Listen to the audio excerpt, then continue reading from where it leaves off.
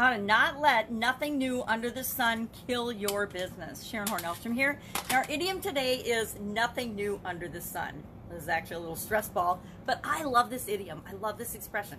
It is from the Bible. It was first mentioned in the Bible. Now, back in the days of the Bible, guess what?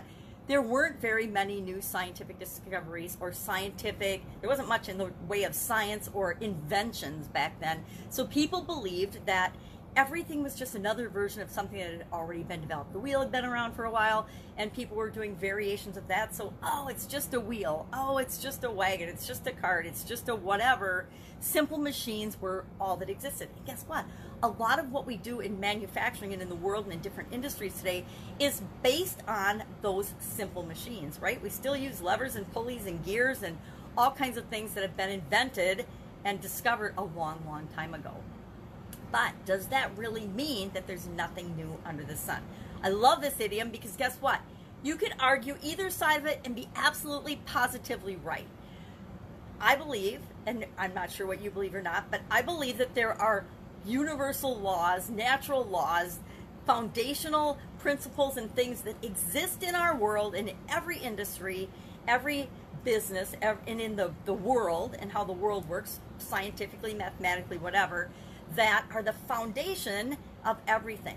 But just because they're the foundation of something doesn't mean they don't lead to the creation of absolutely positively new and different things.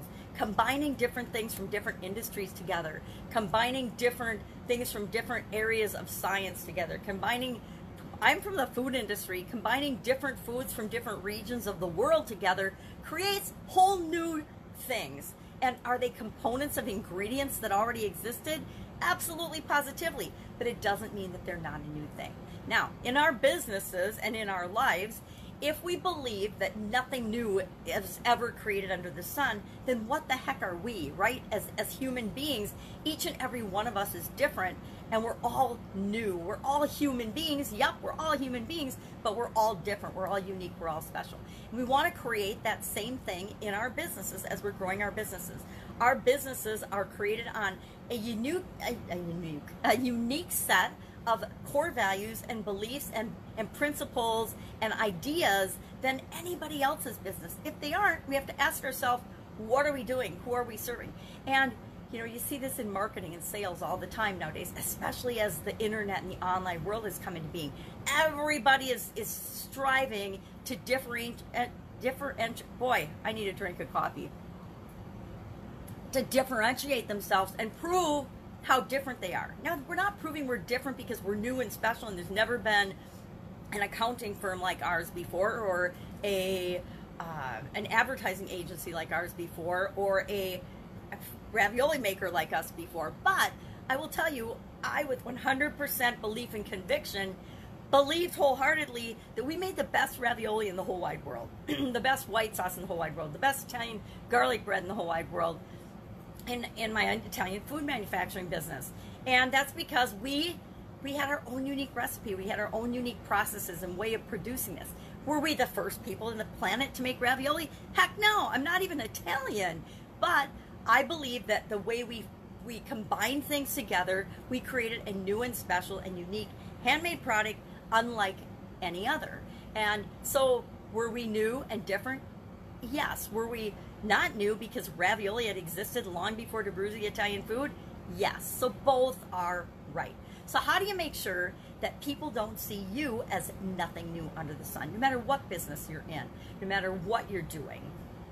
You find a group of people that you are absolutely positively overjoyed to serve, people that you want to help, people that you love and care about, people that you want to see succeed by using your products and services. And then you create products and services and solve problems for them like nobody else.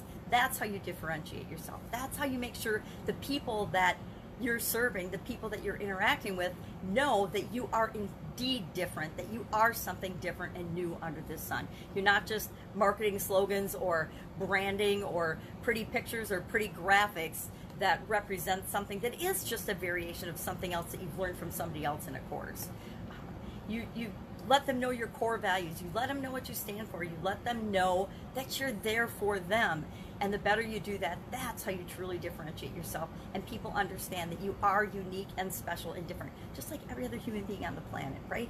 We're all different, even though we're all human beings.